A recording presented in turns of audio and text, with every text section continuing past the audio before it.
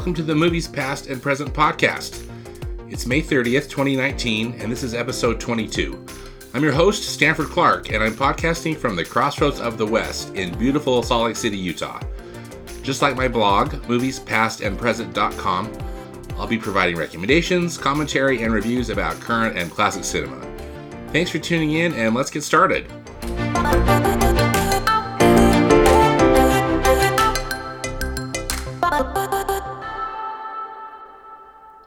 New in theaters this week, we've got 3 films. First up is a horror film called Ma. It's from Universal Pictures. And the summary says, everybody's welcome at Ma's, but good luck getting home safe. Oscar winner Octavia Spencer stars as Sue Ann, a loner who keeps to herself in her quiet Ohio town, when one day she's asked by Maggie, who's a new teenager in the town, to buy some booze for her and her friends. And Sue Ann sees the chance to make some unsuspecting, if younger, friends of her own. She offers the kids the chance to avoid drinking and driving by hanging out in the basement of her home. But there are some house rules. One of the kids has to stay sober, don't curse, never go upstairs, and call her Ma. But Ma's hospitality starts to go south and starts to turn into obsession. And what began as a teenage dream turns into a terrorizing nightmare. And Ma's place goes from the best place in town to the worst place on earth. And if you've seen the trailers, it looks to be true. Ma also stars Diana Silvers, Juliette Lewis, and Luke Evans. It is rated R by the Motion Picture Association of America for violent, disturbing material, language throughout, sexual content, and for teen, drug, and alcohol use.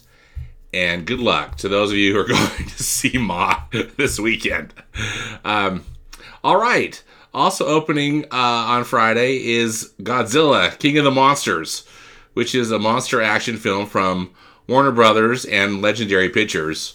Now, Warner Brothers and Legendary Pictures have been developing what they're calling a cinematic monsterverse. I'm not making this up. The first film in this cinematic monsterverse was a reboot of Godzilla, which came out in 2014. Some of you might remember that. It was directed by Gareth Edwards.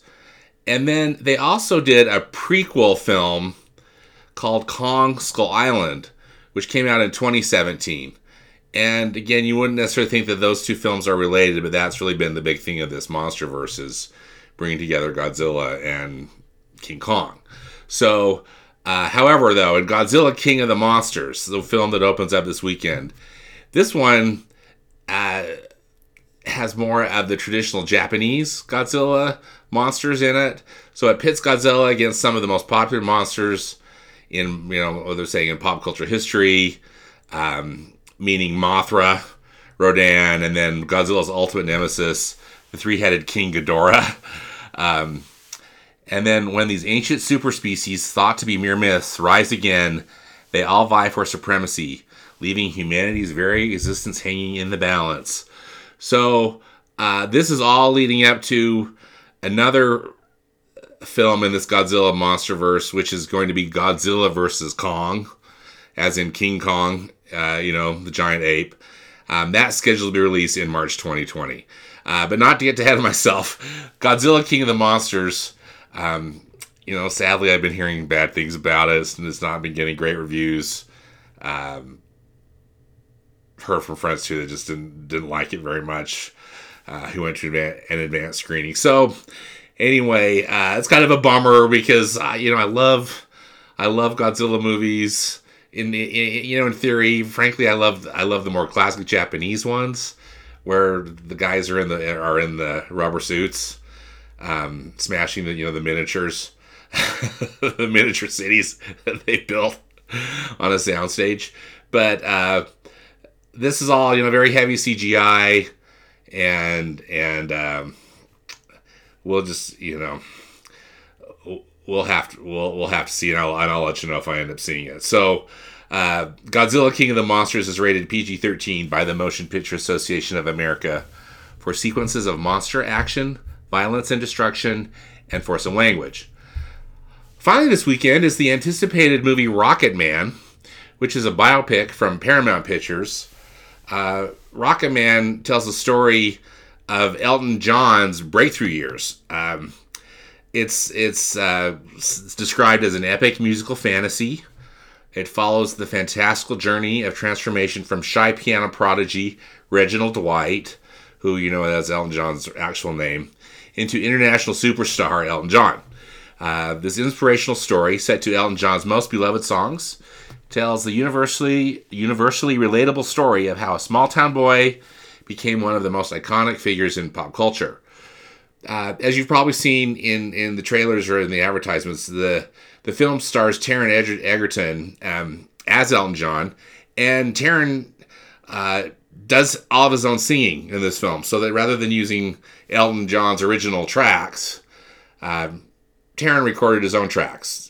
So we'll see how that goes. Again, I've just seen the trailers, and it was not necessarily off-putting, but just think, wow, clearly that's not Elton John, and so we'll just see what we think of Taron Egerton of his musical chops in the film. Then it also stars Jamie Bell as Elton's longtime lyricist and writing partner Bernie Taupin. I understand that this film talks about kind of the when they met, and they've had a long time collaboration. They've worked on and off together for like over 50 years now. Richard Madden as Elton's first manager, John Reed. And then Bryce Dallas Howard plays Elton's mother, Sheila Fairbrother. So Rocket Man is rated R by the Motion Picture Association of America for language throughout, some drug use, and sexual content. But that clearly is probably the big... it's going to be Rocket Man versus Godzilla probably battling it out this weekend, and we'll see. We'll see how it goes. So, again, 3 new films to look out for. Ma, Godzilla King of the Monsters, and Rocket Man.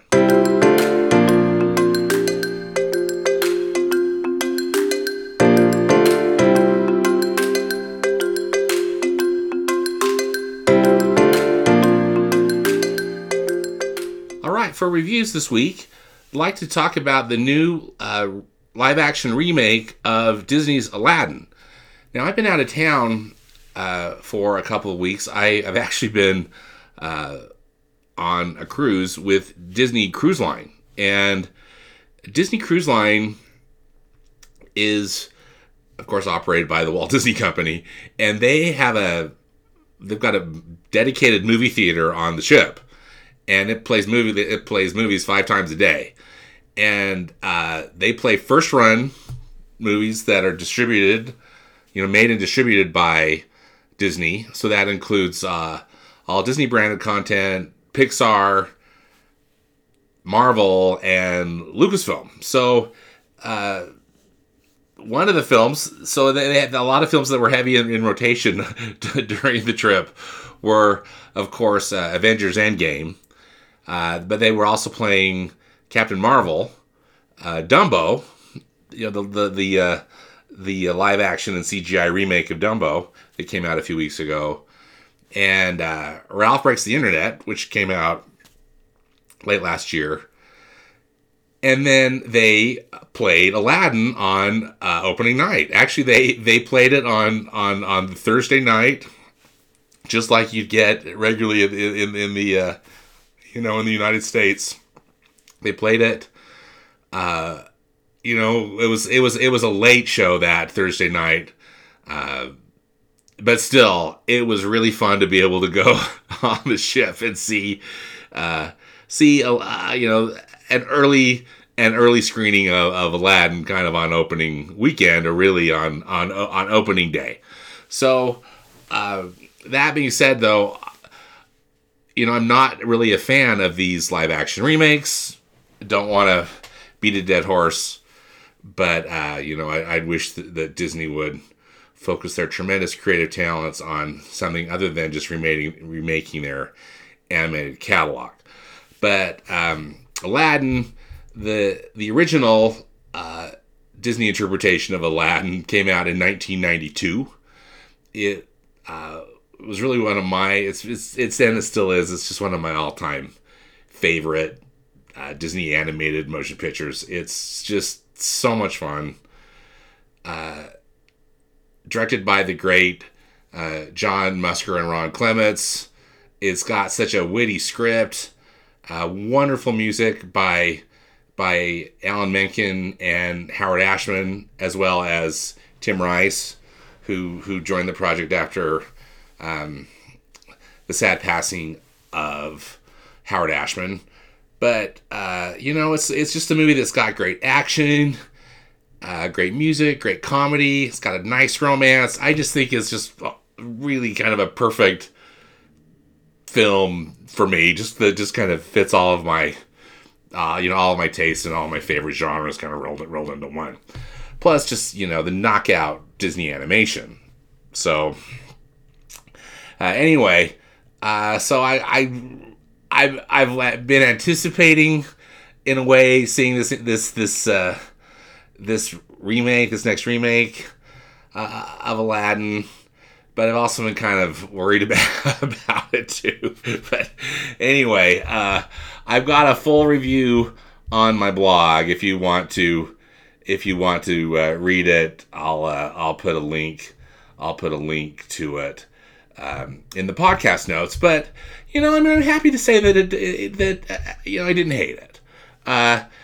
Thankfully, they keep the storyline and music mostly true to the original. And again, not that it has to stay absolutely true to the original, but when it really deviates in a weird way, like Dumbo did, you just kind of wonder, like, what in the world is this? This was definitely Aladdin. Now, the film was directed by British director Guy Ritchie, and Guy Ritchie has got this, very distinctive visual style, which he employed some in this film. This film, though, actually just in a lot of ways felt kind of like a classic Hollywood movie, which I mean as a compliment, although I think much of it was filmed abroad and some of it was filmed in Wadi Rum in Jordan, and they built some really cool sets, and then of course used a lot of CGI in it. But again, thankfully, it's Aladdin. So Aladdin and Jasmine are played by two relatively newcomers. Aladdin, I'm probably not saying his name right, but it's Mena Massoud. And then Jasmine's played by an actress named Naomi Scott. And they are really an appealing couple. And I think that was really one of the strong points of this film, is that, they're both good looking, just, kind of classic, actor and actress. And that was really fun to watch. They had some really nice chemistry between the two of them. And I attribute that just to their own good looks, but also I think Guy Ritchie got a nice performance out of both of them. Where things maybe start to get a little, I don't know, for lack of a better word, weird, is when the genie shows up. As we all know, the genie in this remake is played by Will Smith. Now, Will Smith is a good actor. We know he's got, and he's a rapper. In fact, that was where he really started. His career was as a rapper, and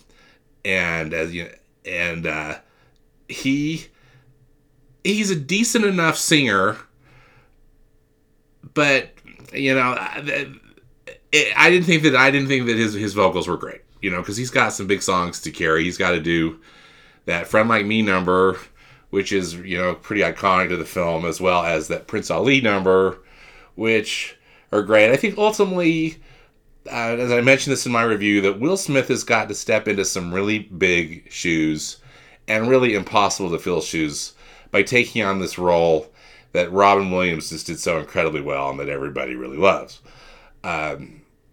Thankfully, Will Smith is just himself. And I think that was a good move on the production team's part, and a good move, of course, with Guy Ritchie. Not trying to make Will Smith be Robin Williams or anybody else other than himself.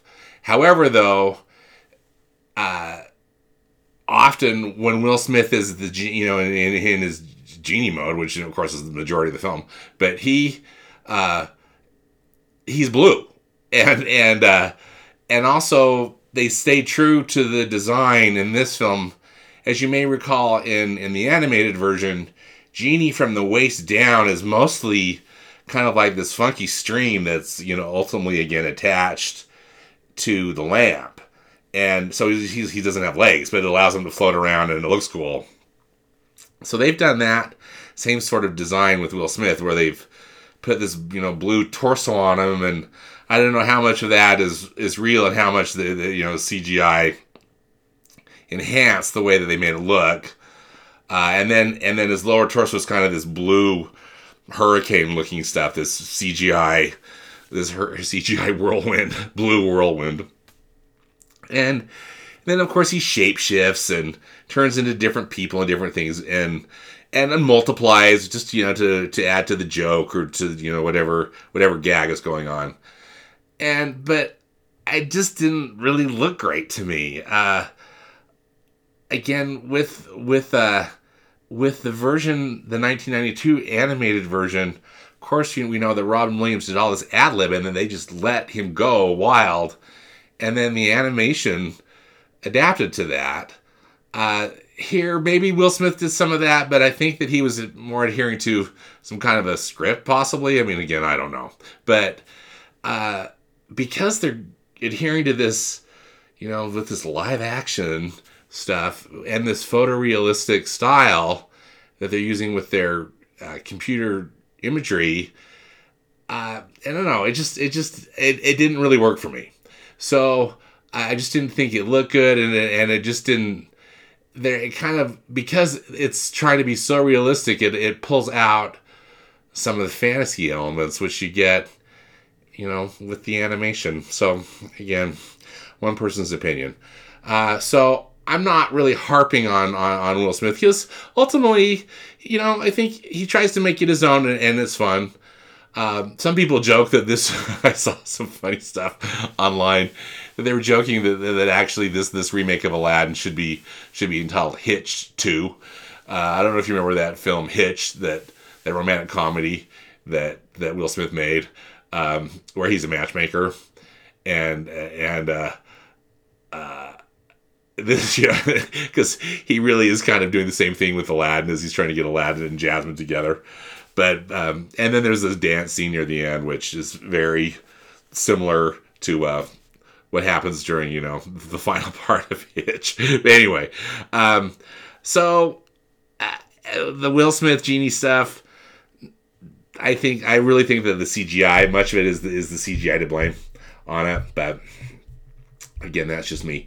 Another interesting thing about it is that, as you recall, in the animated version, Aladdin has got Abu, the monkey sidekick. Jasmine has Raja, which is a big tiger. So that's kind of her sidekick.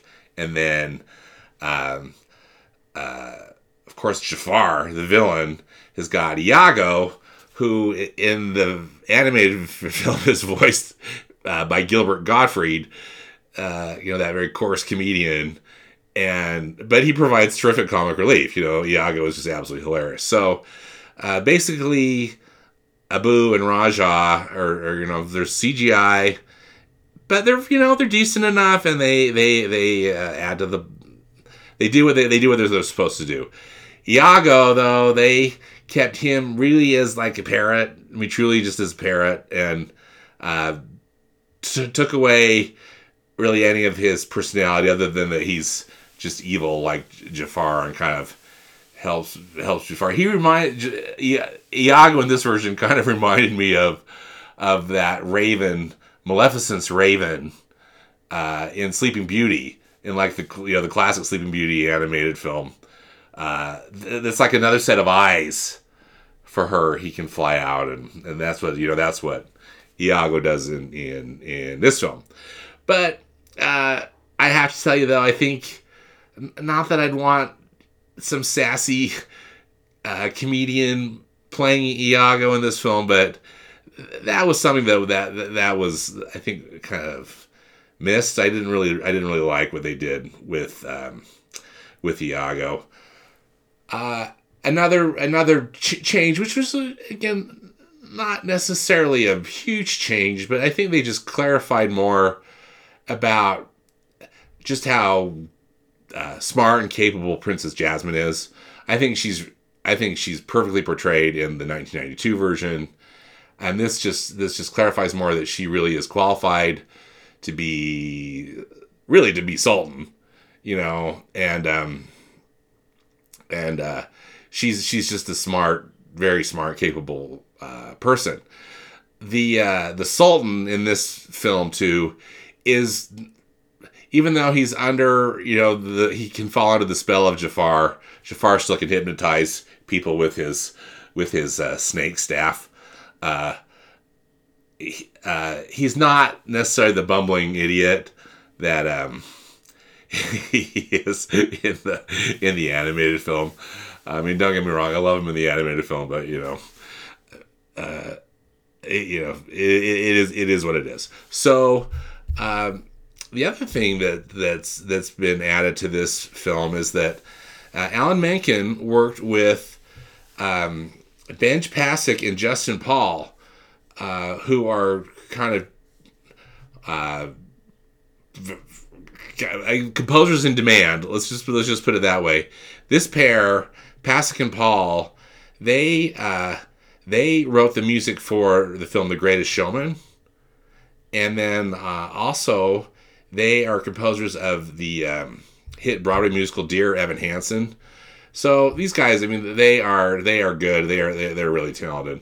So how cool that they got to work with Alan Menken, because some of these interviews that I've seen online on like the Aladdin Facebook page and other things that Disney's been putting out, is that, because I don't know their exact ages, but I think Pasek and Paul are both in their 30s, and one of them was saying that the Aladdin CD was the very first album that he had, and of course they loved the film. So I think it's kind of like, I don't feel like necessarily Alan Menken was passing the baton to them, but how cool to get to work with somebody who's been kind of your hero, kind of one of your artistic heroes. So they collaborated with Menken on some additional lyrics to some of the existing songs. And for example, that Arabian Nights number that opens the original Aladdin, it also opens up this film, and they added some words to it. They also wrote a new song called Speechless. It's for Princess Jasmine, and again, they wrote the lyrics for it when Alan Menken wrote the music, and it's a terrific song and a nice addition to the film. And again, how cool that they got to collaborate with them, and we'll see what they do in the future for Disney. So again, Guy Ritchie adds some of his usual stylistic flair and approach to it, but it was really remarkably understated. You won't watch this movie, with the exception of a couple of scenes that really slow down and do kind of his classic slow motion, but then super fast motion thing, or kind of a super close up, or some kind of gnarly camera move. But it was really understated. The production values are really high. Again, like with all these live action films, I mean, darn it, Disney puts a lot of money into these, and it looked great. I think ultimately my favorite thing about the movie was just hearing Alan Menken's score again on in a theater with a good sound system. They've done some subtle remixes on some of these musical numbers as well, and those didn't bother me. In fact, I was kind of glad they did, just to make it a little different. Again, respectful to the original, but a little different. And then again, Alan Menken was involved, so I was cool with that. Probably though, I just again, we need this movie like I need a hole in the head. It's an entertaining film, and I hope people are going to enjoy it. But still, it's not a film we need. I just think go watch the original, I'm no expert in branding.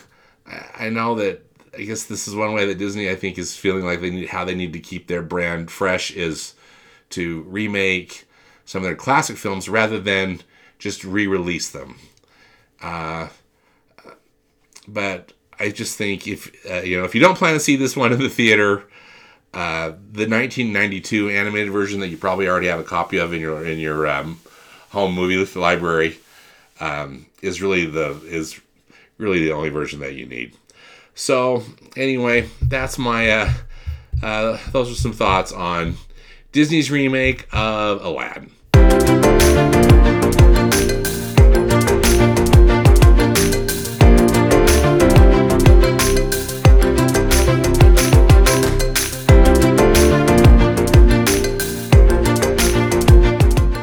For Classic Cinema Corner, I want to talk about the film Little Shop of Horrors.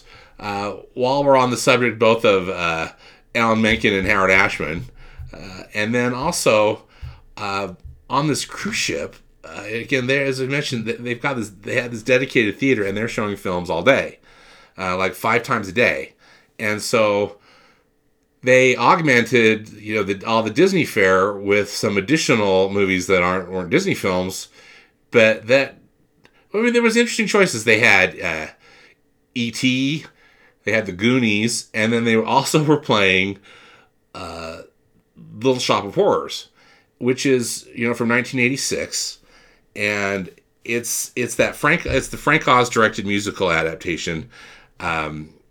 It's got this film has a bit of an interesting history. It's based off of a Roger Corman horror comedy that came out in 1960, and I don't know if you've ever seen the original. It's really a weird movie. It's about a man-eating plant, and this down and out florist shop run with this poor orphan kid as one of the employees. It's Seymour. Seymour discovers this plant after a total eclipse of the sun. And then it turns out that this plant is very unusual, and it brings a lot of interest to this florist shop that he works in. But in order to keep it growing, it turns out that the plant only likes his blood. And so there's only so much of his blood he can give this plant without dying himself. And so, with a strange course of events, in this film, it goes very dark. It turns out that ultimately it's a man-eating plant, and Seymour's got to somehow kill people and get them in the and feed them to the plant. So Seymour, again, it's a dark, weird comedy, horror comedy from the 60s. And then, but it also turned out to be the big breakthrough for Alan Menken and Howard Ashman. They created an off-Broadway musical of it in 1982, and it was a smash hit. And I don't know if any of you have heard the soundtrack or seen a stage production of it, but the music is just absolutely terrific. It's just, they made it into something really fun and special and dark. So, spoiler alert, the plants win. There's multiple plants, it turns out, and they successfully take over the earth by eating all the people. So dark, but that's just how it works. So a film version then was made in 1986. As I mentioned, Frank Oz was the director. And for all intents and purposes, they were going with the dark ending. They created, they filmed it. They filmed this ending where these plants are destroying the city and terrorizing humans everywhere. And that was the plan. Now, I found an interesting article. I had heard this story, and I found an interesting article about this from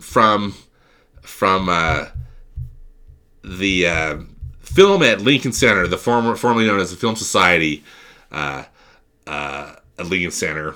And I'll put a link to this full article in the podcast notes so you can read it if you'd like. But it gives a little bit of history about what happened. So this intended ending for the film all came crashing down when Little Shop of Horrors was put in front of a test audience. It initially tested in San Jose, California. Now, according to this article, what it's saying that the rules of test screenings go something like this, or at least they did in 1986. Audience members watch the movie, then audience members fill out a reaction sheet. The studio executives read the reaction sheet, and then the studio executives exert control over the filmmakers. So the key question on the sheet was, would you recommend this film to someone? And if fewer than 55% of the answers are yes, something needs to be changed. For this Little Shop of Horrors screening in San Jose, the number was 13% of people would recommend this film to someone. And the same thing happened at another test screening that happened in Los Angeles. And something had to give, and the reactions told everyone involved that it was the ending. Because really, nobody wanted to watch Seymour, and then his girlfriend, Audrey, in the film. They both, they die because the plants kill everybody. They wanted things to be pretty and happy. So based on this feedback, again, I guess nobody had seen the original film, or because it's a musical, just the regular film going folks that were in this test screening, or these test screenings, thought that it should have a happy ending. So Frank Oz changed it. For 3 weeks, he reshot the film and to make the movie that is known and basically loved. I think a lot of people really liked Little Shop of Horrors from 1986, and that original darker ending just kind of vanished. So there was a special edition DVD that came out soon after that had some kind of a black and white print footage added to some of the special features, but it got recalled. So nobody was really sure where the footage had gone, and no one really knew what the original ending looked like, other than Frank Oz and some of the production team. So thankfully, though, in 2012, a team from Warner Brothers Home Video restored. They were able to recover the footage, and they restored it to what is being touted as the director's cut. So there I was on the cruise ship. So a long intro. There I was on the cruise ship, and I was watching it, and I was assuming that this was just because they didn't say how. They just said it was Little Shop of Horrors. There was no indication. But it turns out it was the director's cut. I had seen it on Blu. Actually, I believe I own the Blu-ray of it because this is a movie I really like. But they showed the director's cut, and it was so awesome to see it on the big screen on the cruise ship. And I don't know how anybody reacted in the theater to it. I think some people were maybe a little shell shocked because either they hadn't seen it before, or they weren't aware, or everybody was just in vacation mode and didn't really care. But still, I thought that was so cool. So what I would hope that you might do, if you haven't seen it, see if you can snag a copy of Little Shop of Horrors, the director's cut, and watch the darker ending. And if you need to, watch the original 1960 film. One funny thing about the 1960 film is that Jack Nicholson makes a cameo in it. He plays, how in the film there's the sadistic dentist? Jack Nicholson plays the patient that really enjoys the pain. And the character that Bill Murray plays in in this 1986 version is based, loosely based on the character that Jack Nicholson plays from that 1960 version. But Rick Moranis, who plays Seymour in the film, is great. Ellen Greene, who played the role of Audrey on Broadway, is great. Vincent Gardenia's in it, and then Steve Martin plays the sadistic dentist, and he's just absolutely fantastic. So, Little Shop of Horrors, the director's cut. It's available on Amazon. I'll put a link to it in the podcast notes. But that's the film that I hope you will consider checking out.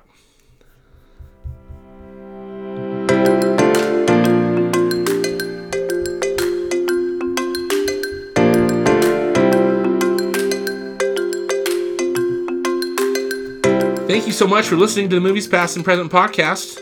Again, links and more information about all the movies discussed in today's podcast can be found in the podcast notes on my blog at moviespastandpresent.com. As always, I hope you'll enjoy some good movies this week, whether they be from the past or present. Until next time, thanks again.